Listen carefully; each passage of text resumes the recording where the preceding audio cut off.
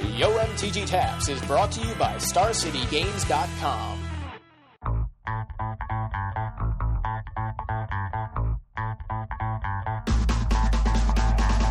On February 26th and 27th, the StarCityGames.com Open Series hits Washington, D.C., and this event is going to be huge. We're talking hundreds of players, over $17,000 in cash prizes for the standard Legacy and Draft Opens, 18 SCG Invitational slots up for grabs, SCG Players Club benefits, live coverage courtesy of Bighead Joe and I on SCG Live, tons of side events, and as much Magic the Gathering as we can pack into one weekend. So make plans to join StarCityGames.com in D.C., and we'll see you there. Hey everybody, welcome to episode 56 of Yo MTG Taps. I'm Bighead Joe, and in Joey's absence, because he is, well, not currently, but as you hear this, he is in Paris for the Magic weekend, and it also, happens to be one of those, romantic holidays that, us, Magic players don't really know too much about. I'm joined by a man who actually knows about romantic holidays because he's married. The Mothership and Monday Night Magic and everywhere else's own, Adam Staborski. Hi, everybody. Adam's here with me this week.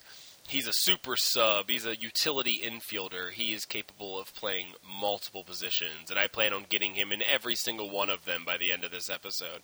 So, today we're going to talk about time travel.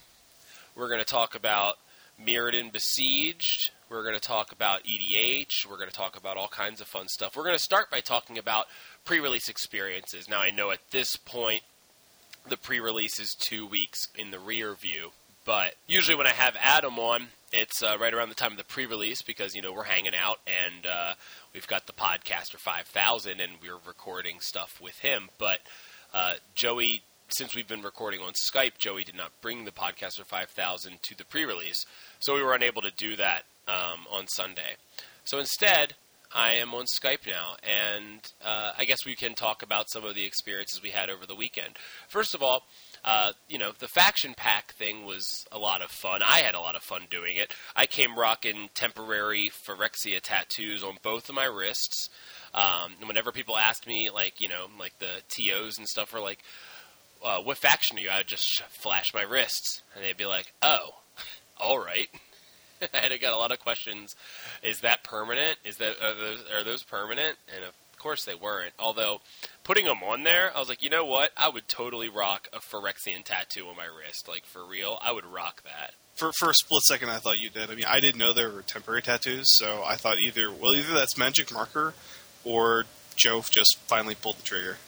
Went off the deep end. Actually, on New Year's, we had a New Year's Eve party here at my house, and we were going to have a guy who does tattoos here, but I was going to get the 5 circles from the back of a Magic card, just a real simple, real subtle 5 circles. I was going to get it tattooed on my wrist, but dude never showed up, so never had a chance to do that. I'm considering that, though. I think I might wind up getting that tattoo sometime in the next, maybe the next year, because this game is going nowhere for me at this point. This game will be here with me until I'm dead, so I figure that's something really subtle without screaming, I'm a dork. So you were gunslinging at the regional pre-release down at College Park, which was a pretty awesome location. I had a good time there. Boardwalk Fries right over there, which was pretty awesome. We had a chili and cheese lake that was kind of being absorbed by a couple of French fries. Yeah, it was more like we had a chili cheese stew and we threw in noodles of French fries. Yeah, it was incredible. It was so good. So we hit up some lunch, played some cards. I played in the main event and I went 0-2 drop. Actually, you got frequent listeners to our podcast would know my buddy Tim. I scooped to him because I had to play him round 2. It was really funny. Round 1, I was 0-1, my buddy David was 0-1, and Tim was 0-1. And I was joking with Tim. I'm like, now we're going to get paired up. that's it. We got to get paired up, you know? And I'm just, like, kind of talking smack with Tim. Like, I was teasing him, like, yeah, we're going to play. And then the pairings come, and I'm actually playing David. So I sit down across from David, and we start shuffling up. And then they call repair. And I was like, see, Tim, I told you we have to get paired up. So they do the repair, and of course me and Tim are paired up, right? So I sit down across from Tim.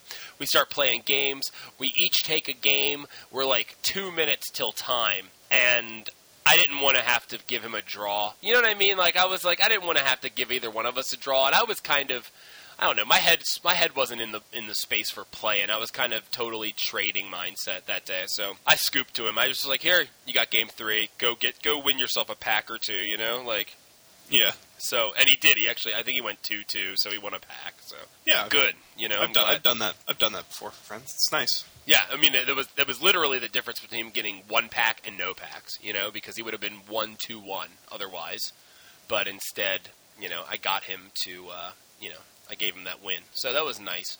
And I went and made the real money in trading.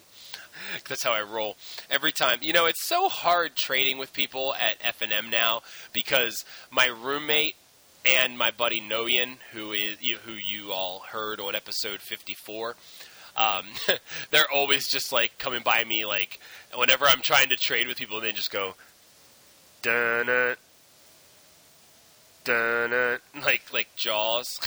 Shark in the water. So it's funny. Like, actually, Noyan wore his Jaws shirt to F&M one week for me, which I thought was really funny.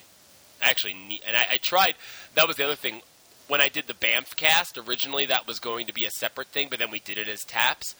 The original music I had used for that was the Jaws theme. Because at first it wasn't going to be on Star City, so there was no, like, copyright, restrictions or anything like that. So I used the Jaws theme. Also used the $1 Million Man theme at one point in that too, but all of that had to be edited out. But so I went 0-2 drop at the pre-release. Nothing exciting to report in playing. I opened a Tezzeret in my packs, which I was really excited about. Now Adam was gunslinging, and Adam started with Phyrexian pool. Is that right? Yeah, I actually played Phyrexian all day. I didn't end up getting a chance to switch. So your pool was pretty sick, wasn't it? I mean, like, you had so much stuff, like, you couldn't even use some of it. You had to ditch the Koth, right? Did you ever run the Koth? No, I only had a total of 6 red cards. I mean, if you haven't read if you didn't catch the daily MTG article, I listed out there. But before the first flight started, I was basically the only person with product. The judges were still getting stuff ready, and, I was trying to get ready to play against people. So 3 packs of Scars, 3 packs of the Phyrexian Faction Rich booster pack, and open Molten Tail Masticore, then Koth, then Mimic Bat, then Black Sun Zenith, then Mirrorworks, then Praetor's Council. It was like half a pool of mythics, just completely disturbing and awesome on so many levels. Yeah, and of course I was also open Arc Trail, Shatter, and 2 Iron Murs. And so I'm pretty sure I should have been greedy and just forced 2 Mountains, 2 Iron Murs, and those 2 cards in, just because they're, also happen to be pretty good, I hear. I so would have been greedy. Even though I was Phyrexian, I definitely went black-green, and, I had, like, the 2 Emissaries, 2 Rotwolves, 2 Flesh Eater Imps, which were, like, my MVPs for infecting. Probably the biggest takeaways that I would have to offer is that if you open a Culling Deus in a Scars pack, it's absolutely